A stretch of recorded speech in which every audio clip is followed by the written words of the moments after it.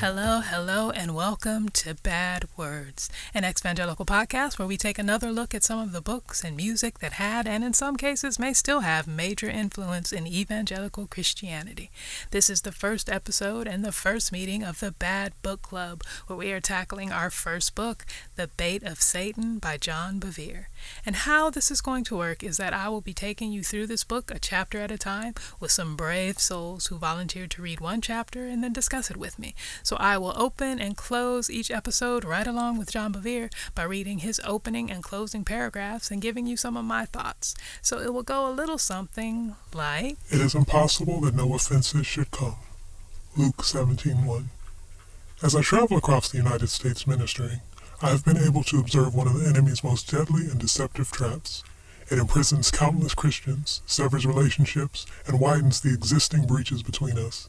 It is the trap of offense. oh boy. I actually don't want to say too much here, because clean slate, there honestly shouldn't be too much to say, right? We're just getting into it. So I'll just ask you to think about what you would expect from this chapter. John Bevere has laid out his premise. We know right off the top that he is very concerned about the trap of offense. So what are some reasonable things you think we can reasonably expect from this foundational chapter? Make a little mental note, or a Notes app note if you want, and keep track as I get into it with Bad Book Club member number 1, Sheba. How do I do this intro? So I grew up in the church since I was a little girl, Indian by ethnicity, and grew up specifically in like the AG church. And I always had questions. I was always that kid in youth group being like, but wait, I have this one question. And they were like, and they would go back to the Bible, like pray about it. Or they would give me a very limited response that didn't ever answer my questions. And of course, it just grew from there, right?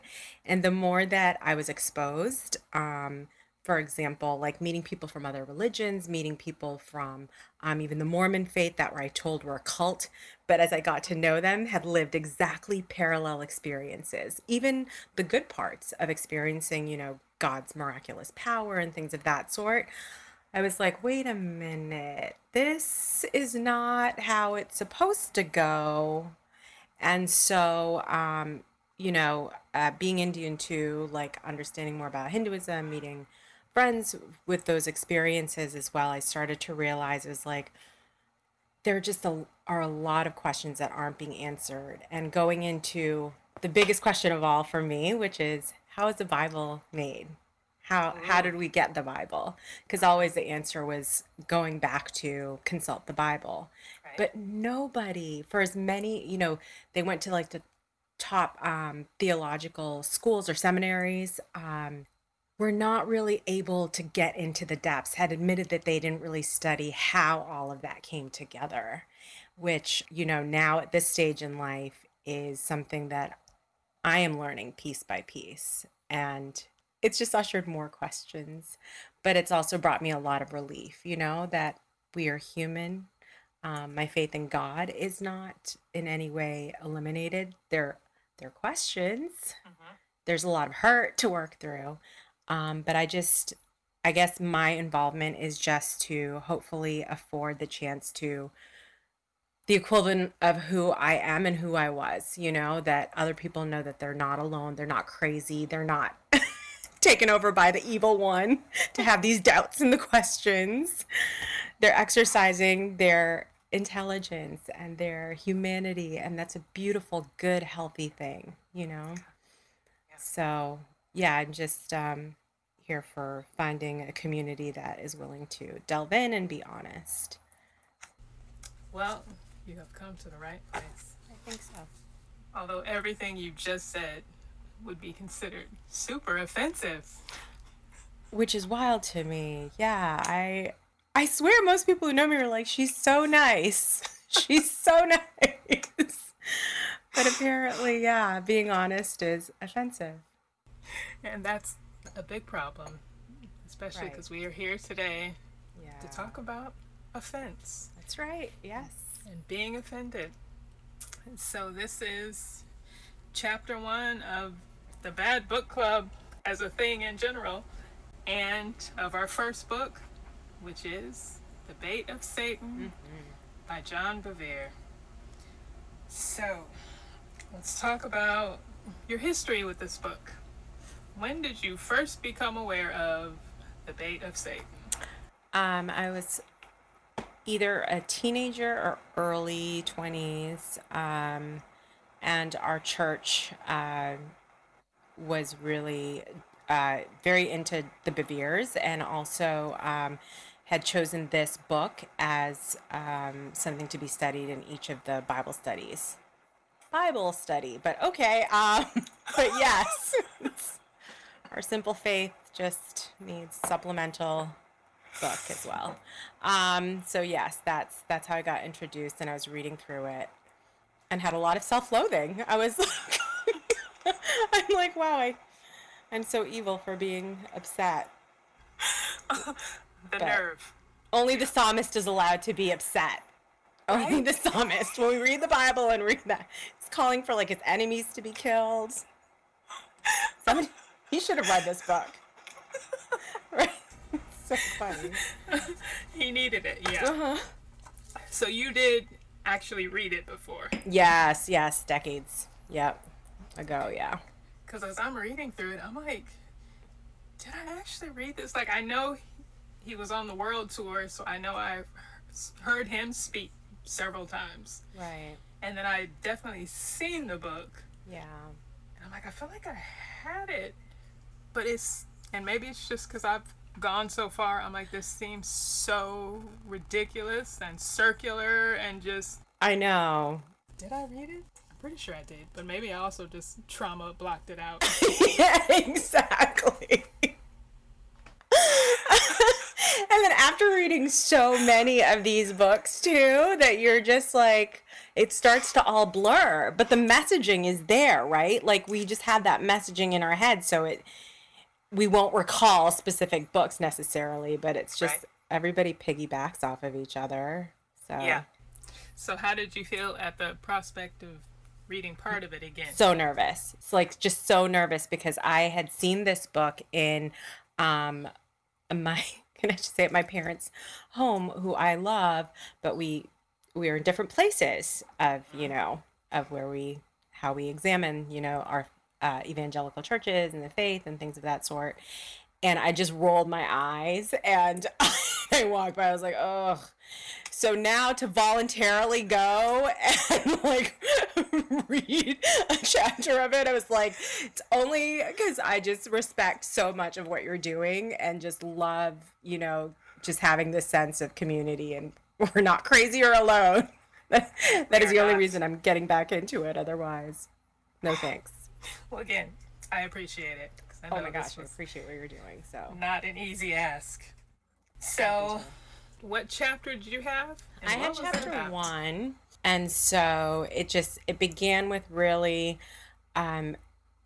his big, like it says, it's titled "Me Offended," and so in it, like I just found it kind of, I guess a little odd because it was like he was saying so many people are so stunned as to the aspect of being offended. And I thought, that's just so ironic. That kind of just tells you there's a disconnect, right? Because in being human, there is conflict. And we are taught in the church constantly of like the battle of the heavenlies and the demonic, the battle of like the person who has come against the church and that. So I was like, you know what? You touched on something, because that is true. I remember being in the church and being like, oh, I'm surprised that these people are having issues, like as a kid, right? As a kid and as a teenager.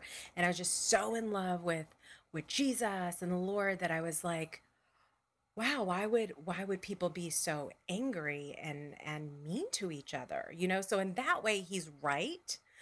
But it's ignoring that basic precept of there's conflict. We're human. Right. How do you navigate that versus you're evil for having these emotions and conflict? Right.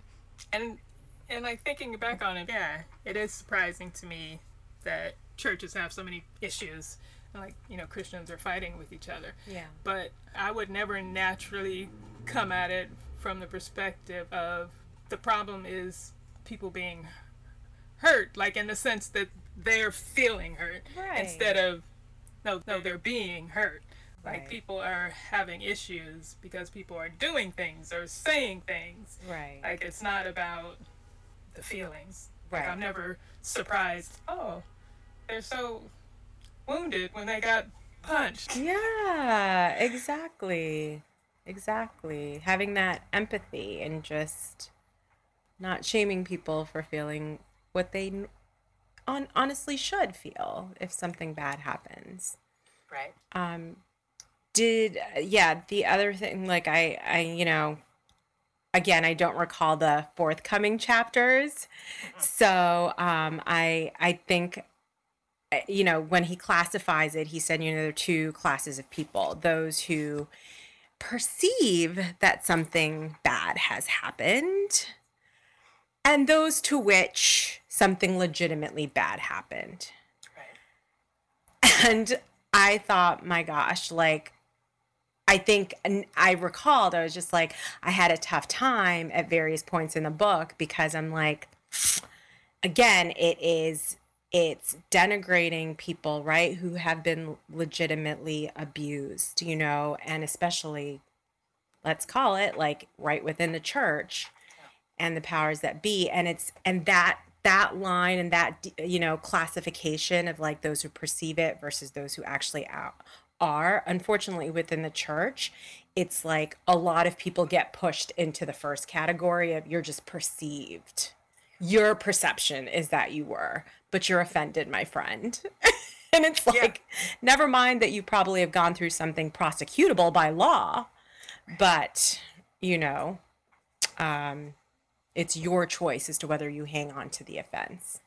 Right. So just that section alone almost like gave me the chills of like, oh gosh, here and we because are. he very much focuses on the people who are perceived to have been offended. Like that's what most of the book speaks to. But he does, in one chapter, deal with people who have actually been offended.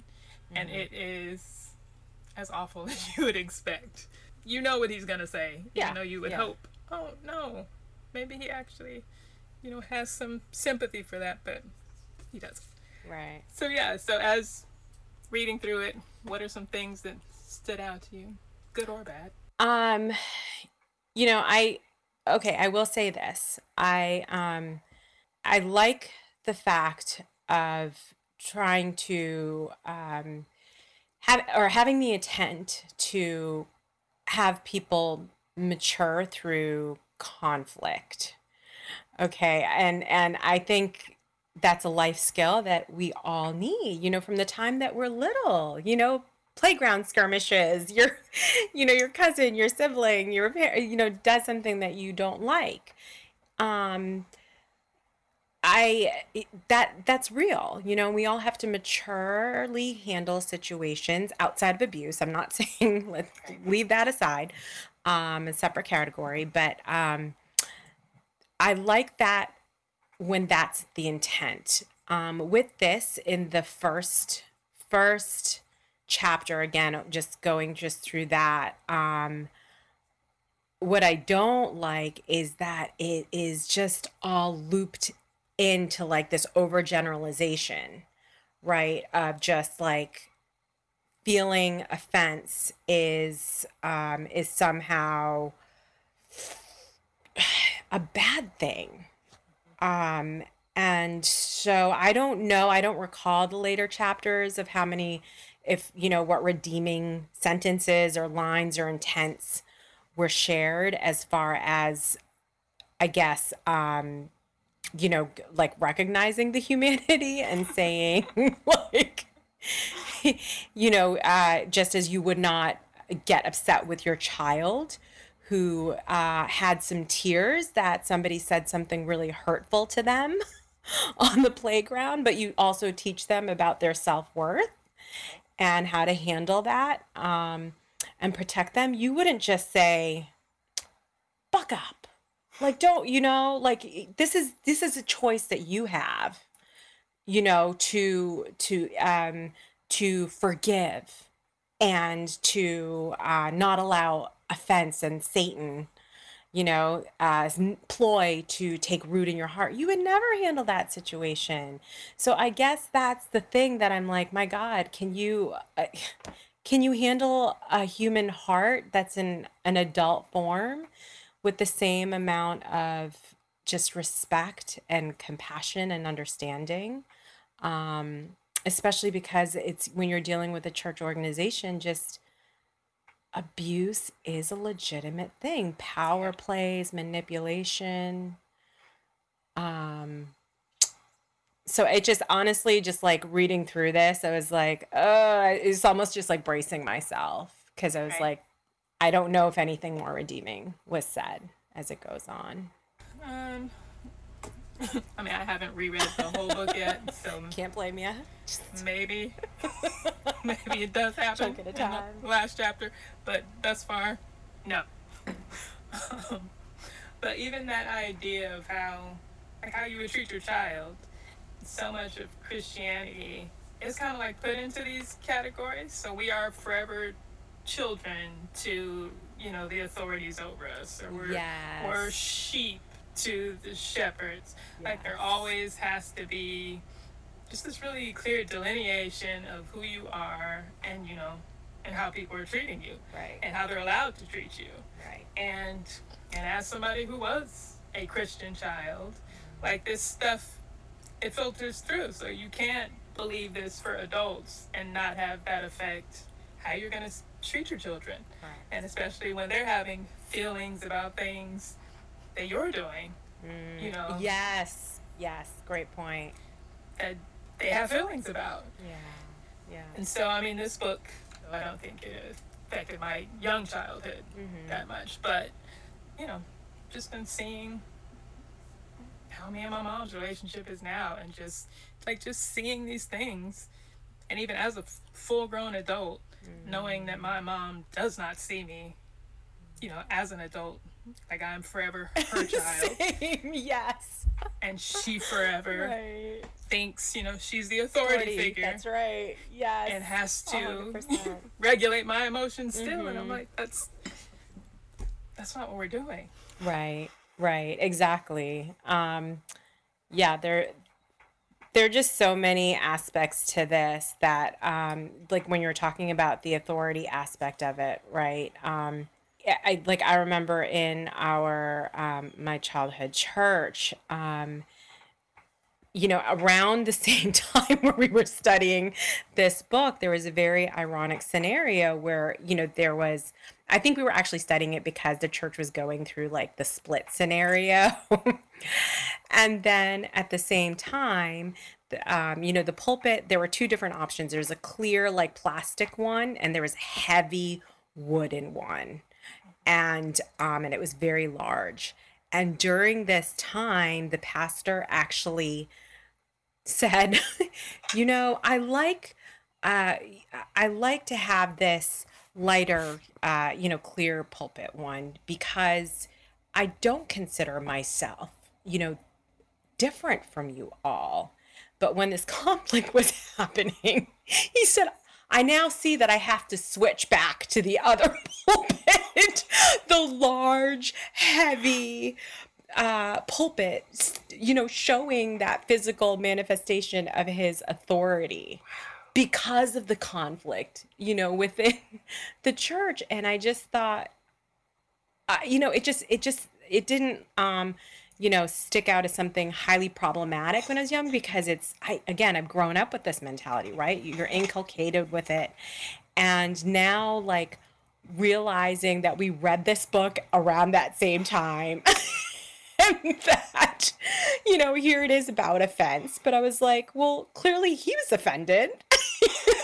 He's like needing to react in that way. And the whole church, because everyone was inculcated. These are like grown people with like, their own jobs and children and all of that. Most people like didn't question a thing. Didn't question a thing. And it's just I guess that's the most humbling part in all this, is to read this now on the other side, recognizing that it's like humans as a whole, whether it's like a cult leader, a political leader, whatever it may be, and in your church, people really do submit to this authority type of figure, and we're conditioned to do that. And it's like, so reading that book in light of that recognition, I think would be so helpful. That's how horrible, atrocious things from like genocide has happened in this world, And so, but it's just sad because it's like you can't have, or I haven't been able to have a lot of discussions with, my own mother who was right in that church at the same time, and who is willing to, acknowledge, yes, that humans can do that. And yes, that's how like evil things have happened, but doesn't see the parallel of how that can happen within the church because somehow we're immune. But John Bevere right here says we're not. And people shouldn't be shocked. So why can we not discuss that? Yeah. John Bevere literally does not want you to feel any of your feelings. Don't feel hurt. And also, don't feel shocked about being hurt that you can't feel. Just don't feel. Just don't feel. Yes, that's right. Just be here. We are robots with free will. So, in the preface of the book, John Bevere starts out saying, "The book you hold is quite possibly the most important confrontation with truth you'll encounter in your lifetime." And then, towards the end of the preface, he says, "This book is not a theory. It is God's word made flesh." Made flesh. God's word made flesh. So it's Jesus. Because that's who I'm told Jesus is. Okay. Wow. That's a lot of weight on this book. That's a lot. Wow. Okay. Well. Yeah. It is. Are there... Okay. Sorry. But are there people who, who have given like testimonials to this book or have written There are. At every, because this book was this version of it was a re-release, I think, for the 10th anniversary. So every chapter in this book starts, it has a little testimonial. Right before. So, I mean...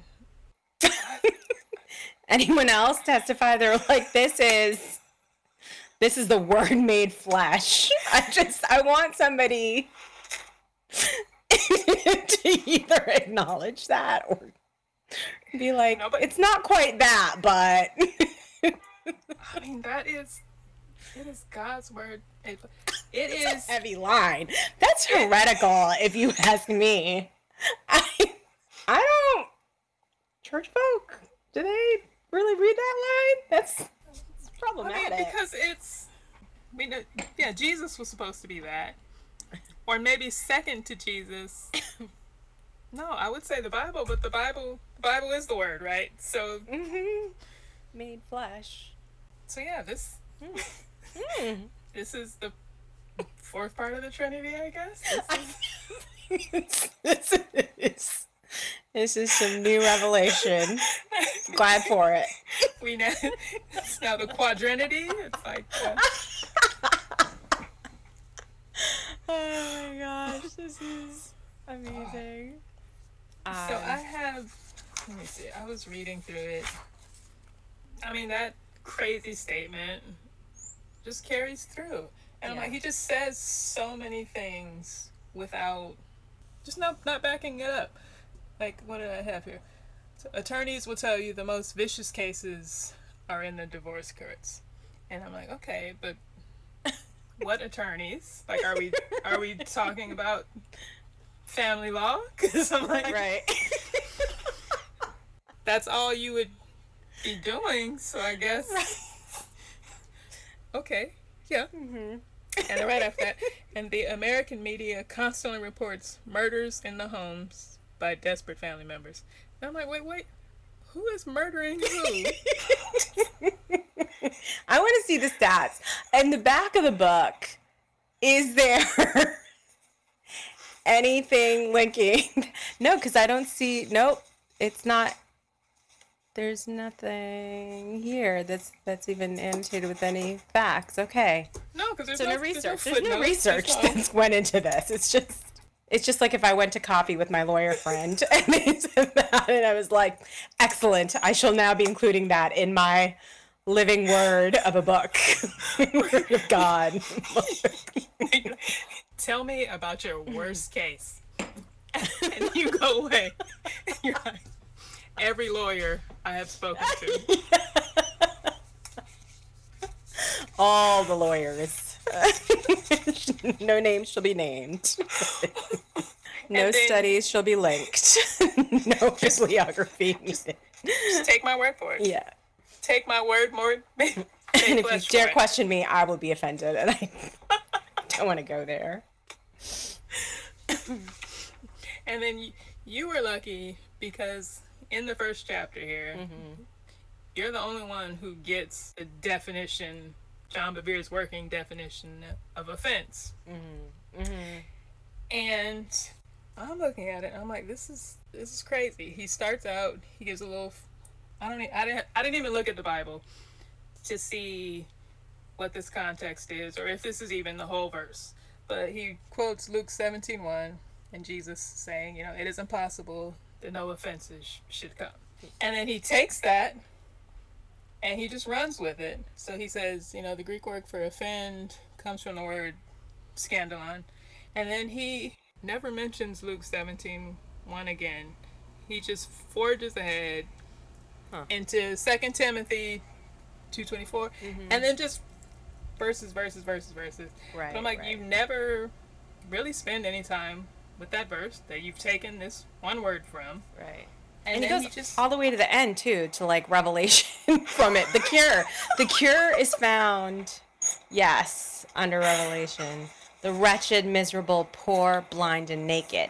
They had mistaken their financial strength for spiritual strength. Pride hid their true condition. Many are this way today. They do not see the true condition of their hearts, just as I was unable to see the resentment I carried toward those ministers. I had convinced myself I was not hurt. It's kind of ironic because he is saying, like, in this fact, like, he was trying to even, he's just calling out the religious mechanism that we all have a problem with at this point, right? Who are, starting to delve into these aspects of it is the fact that he was like, I had convinced myself I was not hurt. I was like, well, there you go. Exactly. But it's when you have these authoritarian figures telling you and deeming you what is perceived offense, perceived hurts and abuses versus what is legitimate, you shut down your own humanity. That's how you're able to look at people in these situations and think that you can just be the judge and dehumanize, their experience in that. And so I don't know if he, like in this one chapter, it's like these little tidbits, like these scriptures doesn't go into much depth. The fact that he had felt offense, but I don't know, like, the context of what had happened there. Right. So it's like these little bite-sized snippets of statements, but no real context. So it's honestly a bit confusing in that way, what it is he's trying to get across. And then it's just like to contrast that, right? Like, okay, having offense, I guess this is like his point, is like having, I guess, the dross of gold, that black part that needs to be removed. And he's saying, like, refined gold is soft and pliable, free from corrosion of other substances. And so, and then he's like going on to say pure heart is like pure gold, soft, tender, and pliable. And so basically, like, if we have offense, direct quote, we are hindered in our ability to hear God's voice. Our accuracy to see is darkened.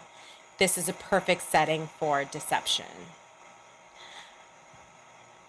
But does he also recognize that not acknowledging the humanity and the emotions and understanding and being self-aware and acknowledging humanity is also self-deception. I don't see any lines going into anything of depth to give us some context on his mentality. So it's hard for me to say that there is a whole lot redeemable and good based on this one chapter and just the way that it's like doesn't give any context. Right. Is setting up like snippets of these different scriptures, but doesn't go into much context of it. Which that'll lead right into the next question, but kind of, especially if you were going to preface your book as, truth that everybody needs to read, the Word made flesh. The Word made flesh. Then okay, you're saying this book is for everybody. But then as an author, who are you writing this to? Right. Because, to talk about people are shocked and offended, but also talking about in the last days people will be lovers themselves, Right. and we expect that of the world, but then also talking about the gold and being refined and all that. So is this written to people who have grown up in the church, or who, because like when did you have time to get corrupted by the world? Right. And if you're talking to people who've come out of the world, wouldn't you have that stuff? Isn't it supposed to come out? And why would you, John Bevere, be worried about what I brought in from the world? Shouldn't I be offended by that stuff? Like, shouldn't I have feelings about that? Like, where is that supposed to go? Yes, exactly. Like, if I came in with issues, Yeah. where am I? Yeah, of course that's gonna come out. Yeah. And why? How am I supposed to know? What to do with that? Right. Yeah. So that's exactly the thing that I'm wondering. I was like, does he start? And I can't recall this, but I want to say no based on my reaction when I saw this book and being like, no, thank you. That it's like, it's one thing if you're like, what's the real intent? Like, I'm like, okay, if it's teaching people to process where they're not going to be bound up, right? Forgiveness is beautiful. That is one of the things that I I'm just so captured by, the message of Jesus and how he had regarded his, quote unquote enemies. Of course, forgiveness is vital, but I mean, not going into the context of like, this book is to enable you to, effectively heal, acknowledge the emotions that I can tell you I didn't acknowledge, which he clearly says in there. And then to know, when you're hanging on to those emotions and haven't processed them enough or well enough in the light of even God's, promises to strengthen you and help you, and heal you and make you whole, and that he will handle your situations as well. Here's how you do that. Here's how my experience. I don't see that in this book. It was just, to me, it was just so, from what I recall, like reading it and just the PTSD of just seeing like chapter 1 again, it just reminds me, I'm like, it's so prescriptive, but I don't know for what. It just feels like a tool to just say, just get over it to everybody, and it's a tool, this authoritarian type tool. I honestly don't understand, considering that the preface is that it's just such an incredibly important book. The most important book. The most important, yes, right? Direct quote from that. I'm trying to find this other, because I don't know if it's in his intro or the preface, but where he talked about, yeah, here it is. In churches across America and in other nations where I preach this message, over 50% of the people have responded to the altar call. Although this is a high response, it still is not everyone. Pride holds some people back from responding. Oh, man. Including maybe somebody who expects more than 50% of the crowd to show up at an altar call that he calls Could there be pride in that? I don't know. Could Like, there be, maybe? sound a little offended, JB. No, exactly.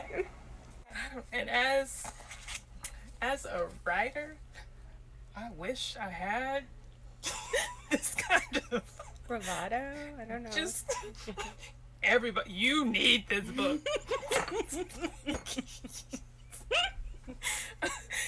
And I know exactly what it should elicit in you. And if it doesn't, that's on you. That's amazing to be as an author and be like, I am giving you the most important book you will ever read. Second only, maybe, to the Bible. And only because I need you to know where these scriptures are coming from. That's so, like, that's amazing that you would put that in print.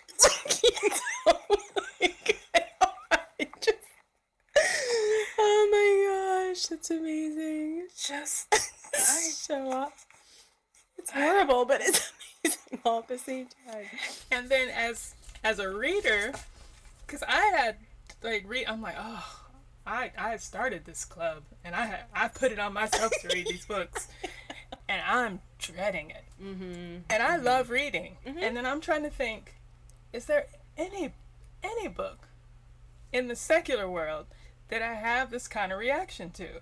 Like, there are books I don't like and I wouldn't read again, but there's nothing I can think of that I'm just like, oh, just like at the thought of it existing and me having to engage with it. Right. And I'm like, that can't be normal. Right. Like, and that's so many of us have these kind of feelings about Christian books. Right. Correct. Yeah. And these are those of us that aren't, at least for myself and from what I know of your background, aren't just like Sunday Christians or like Easter, Christmas Christians. Like, we were in there, man. Like, I was in church like 4 days a week, like, was, leadership and like at least one or two, and involved in like a couple others, morning and evening services on Sundays as well. And it's something where it's like, for those of us, and now it's like, for me, it's like decades. I'm now a middle-aged woman, and I'm looking back, and there's been a lot of, of course, like, I have so many friendships and a community and a belief system and experiences, and absolutely, like, truths, beautiful truths, that I hold dear, that blossomed within that community and within that environment. So when I look back and I am saying to myself and speaking to others of saying, this was wrong, this was abusive, this is the mechanism that enabled, now like mounting cases that we just are now hearing more of and seeing more of, but were always there, of abuse. It was always there. And so I'm now understanding the mechanism, and I've worked in settings where,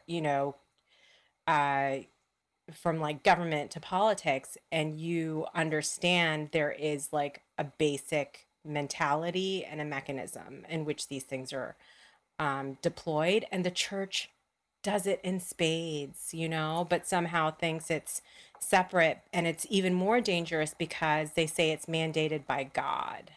So then, for those of us who are feeling and seeing things that make us wary or uncomfortable or alarmed, we're told, in these books, like, it's a procedure, it's part of the mechanism saying, like, shut that down within yourself. Don't think, don't feel.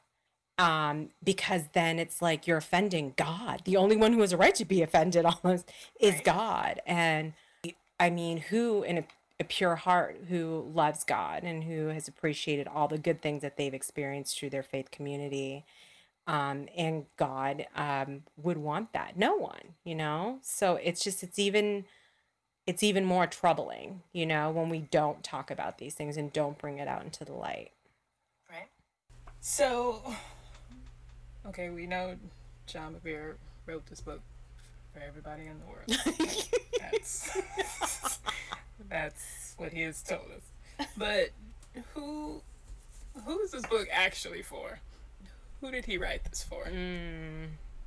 I mean, to me, it's like he's clearly speaking to people within the church, right? Especially in chapter one, because he's talking about people within the church being shocked as to when matters of offense come up.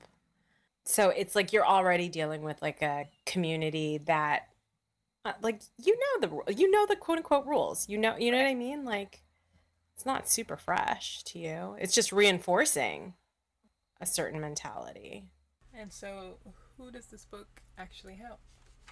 Well, it's the most important book that those within the church are going to read, apparently. So he would say the church. I would say probably the leadership that wants to reinforce that if you're upset about something, I know that's the context of when it was introduced in my church as well. Now looking back, like it's funny because I hadn't even thought of that until like this came up.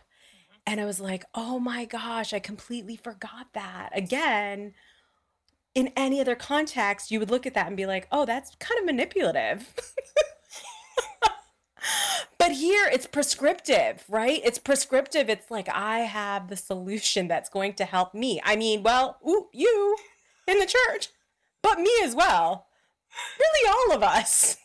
It's like, oh, such a mess. So I knew what my visceral feelings about the book were, but I was like, I want to try to approach these things fairly, and with the possibility that maybe I will read it with different eyes and see some good things or see what they're trying to be.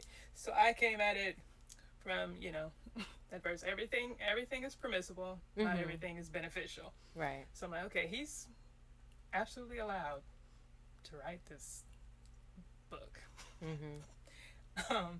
But ultimately, is it beneficial or not? So on a scale from 1 to 10, 10 being beneficial to everyone, 5 coming in at neutral, it's permissible, it's here, it's not doing anything, and 1 being harmful to everyone, where would you place this book?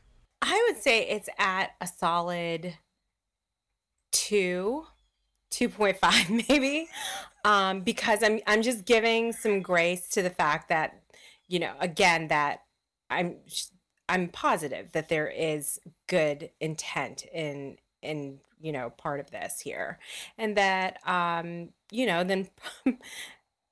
forthcoming chapters that there are maybe a bit more helpful, like tangibly helpful things that come forth and more context, I'm hoping. But right now, from what I recall, even from like when I initially read it and just, focusing on my one chapter, it's very it's prescriptive. It's like the same thing as like the beginning of the book, like the prologue, where he's like, this is the most important book, it's going to change everything, but doesn't really back it up. And that's the same thing that I'm finding in chapter one. There's just not a lot of context, and there's not, from his own offense and his situation, it's just like very quick, like lines like, I was offended, I didn't admit it, I had a lot of pride, but I don't know what that looked like. What are you talking about? Can you just tell me what you're talking about? And so if he continues to do that throughout this book, then people are going to handle it the way that I think I handled a lot of things, and was conditioned within the church. And so many people I know, which is like any negative feeling towards, especially an authority, mandated rule or like statement or anything like that, or questioning too much, is like anti-God, anti-harmony, all of these things. And so there's such a degree of like constantly, of course, like fueling that mechanism of like you're you're so sinful, you're so broken, you're so this, you're so that. And I was that person who, because of that, would go up for like the altar call and salvation recalls, like how many times, like countless, being like, I don't know, like I'm saved, I think, like Lord, I love you, experience all these things, but like I better just get I better make real sure, because like why am I struggling with this like official abuse? I mean, I've been through scenarios where it's like people would be in jail. But everything that I was told, again without context, was to harbor those feelings was wrong, was evil.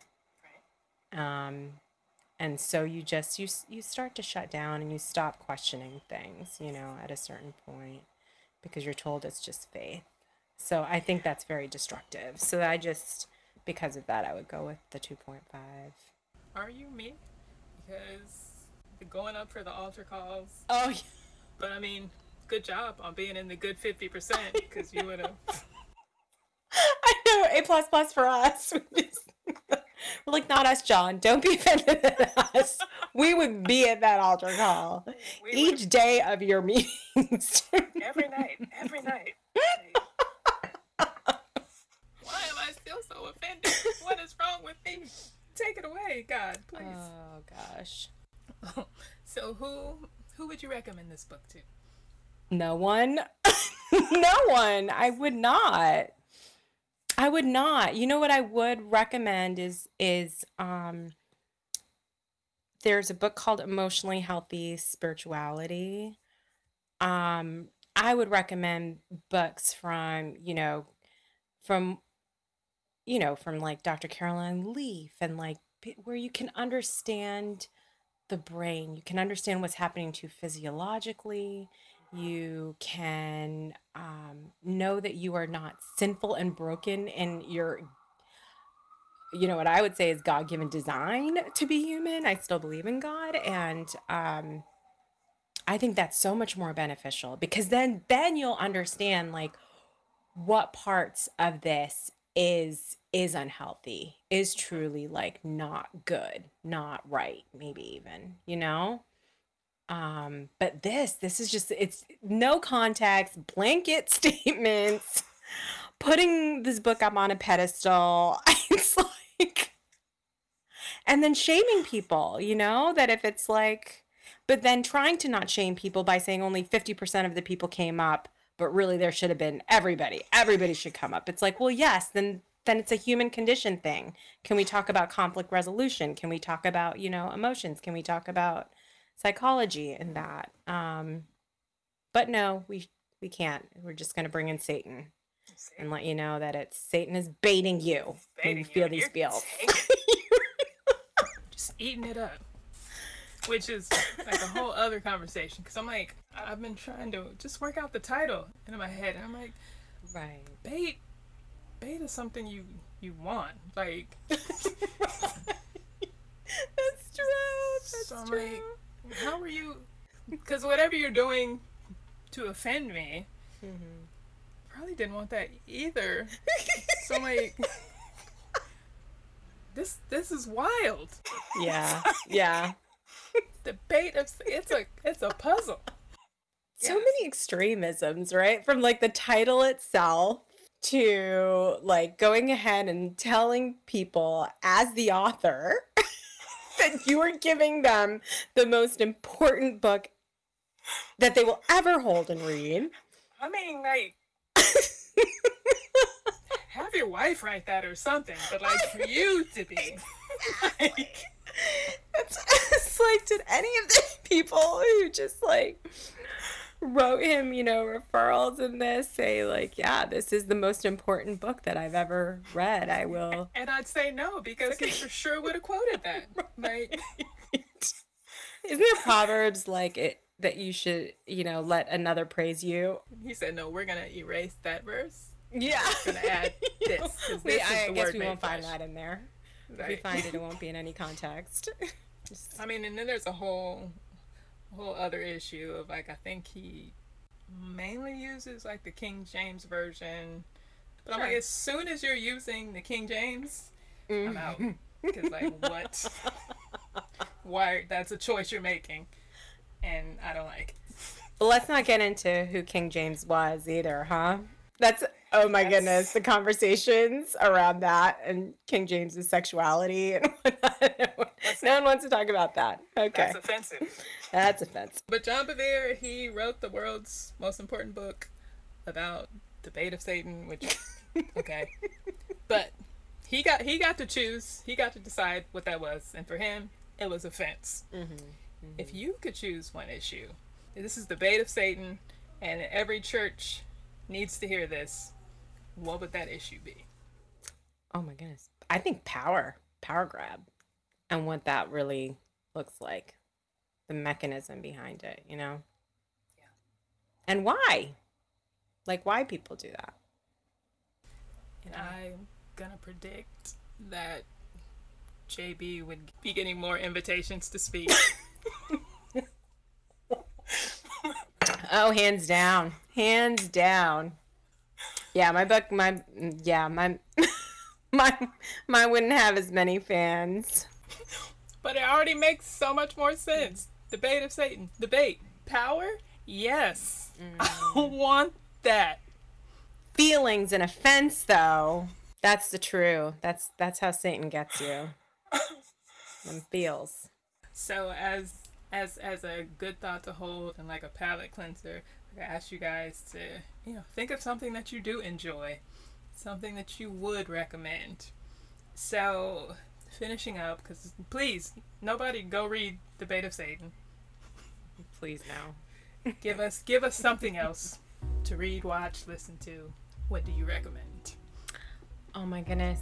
I tell you what, like I love reading a ton, but through the pandemic, I have gotten back into almost not quite daily, but aiming to daily times in nature, just being in nature, feeling the breeze, looking at the trees, feeling the sunshine, experiencing that gratitude to be alive, and connecting with God without all of these, I guess, messages of how I should do it, right?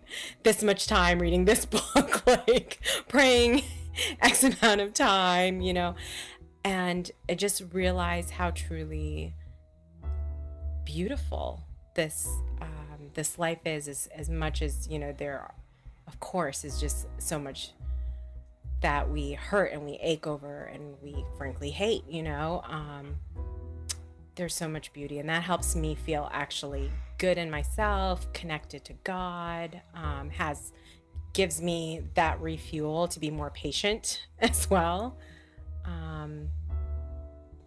Just even a quick little walk, 10 minutes even, if that's all you've got, just highly recommend that. Yeah. Well, thanks for doing this. There's just, I think, just an honest brilliance in the way that you question, and I like the Socratic kind of methodology. You're just like, you question it, and that's good. I think that's so important, because that gives people the freedom to that, because the questions are there.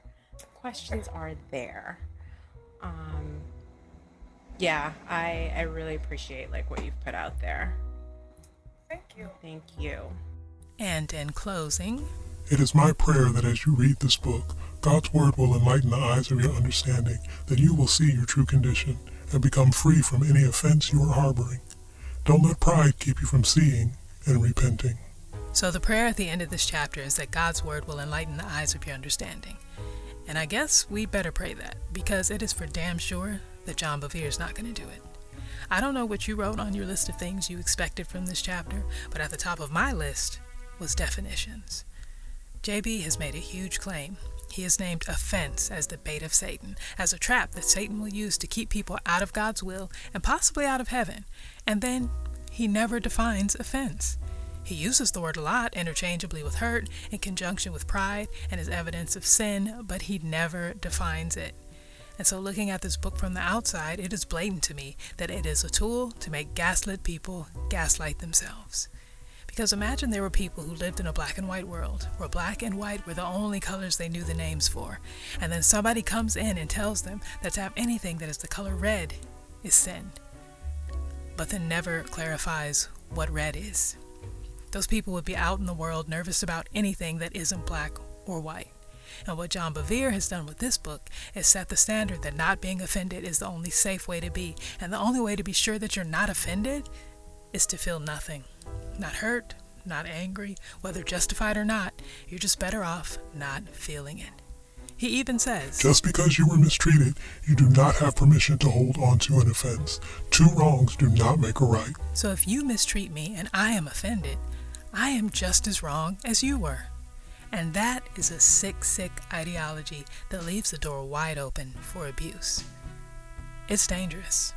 Dangerous ideology that he has labeled as theology based on half of one verse that he references right at the beginning just to pull his little Greek word from it, and then never again.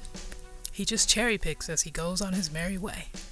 I did not want to fact check his scripture references, so I didn't. Because I didn't want to, like I said, but also I shouldn't have had to. John Bevere decided to write this book. He decided to put forth this wild theology, so I think it was his responsibility to prove it. But he didn't, because he couldn't. I'm going to have some smarter, actual biblical scholars come on and debunk this shit theology, but anyone who legitimately thinks Jesus would be worried about people being offended, would label offense as a sin, and would have warnings not for the people causing offense, but for the ones being offended. Anyone who believes that has to have a twisted view of Jesus. That is a mean theology, wielded by a mean God who loves in mean ways. So my top 3 issues with this chapter are 1, a lack of definition, 2, the piss-poor theology built on scriptural cherry-picking, and 3, John Bevere's vagueness. He says things like, once I was severely hurt by a couple of ministers. And there was a time in my life when I went through intense trials such as I'd never faced before. And that's pretty much all you get. No details, just these vague assertions that JB has had a hard time. But let's be real. Dude is a white man. A Christian white man at the top of white Christendom. There are different types of hard, different types of offense, and call me cynical, but I don't think it's an accident that from his perspective, it's much more important that people who are being offended be taught to question their attitudes than to question the people, places, and systems causing their offense. So that's chapter 1. Thank you for joining me for this episode of the Bad Book Club. If you're here, it means you're a supporter, and I appreciate that. Thank you. I certainly hope you had a better time listening to this than I did reading it. I 12 out of 10 do not recommend this book, so hit the show notes to check out the links to some better things. And if you want to talk back, feel free to hit the comment section on Instagram. And that's it for now. I am Janice Legata, and this has been an episode of Bad Words. But here are some good ones. From The Politics of Jesus by Aubrey M. Hendricks, Jr. The primary purpose of biblical prophecy is to effect social and political change in a society. Prophets never uncritically support the status quo. Rather, their role is to challenge it. In our time, when many seem to think that Christianity goes hand in hand with right-wing visions of the world, it is important to remember that there has never been a conservative prophet. Prophets have never been called to conserve social orders that have stratified inequities of power and privilege and wealth. Prophets have always been called to change them, so all can have access to the fullest fruits of life. In fact, it was the conservative forces, those who wanted to keep things as they were, that in every instance were the most bitter opponents of the prophets and their missions for justice.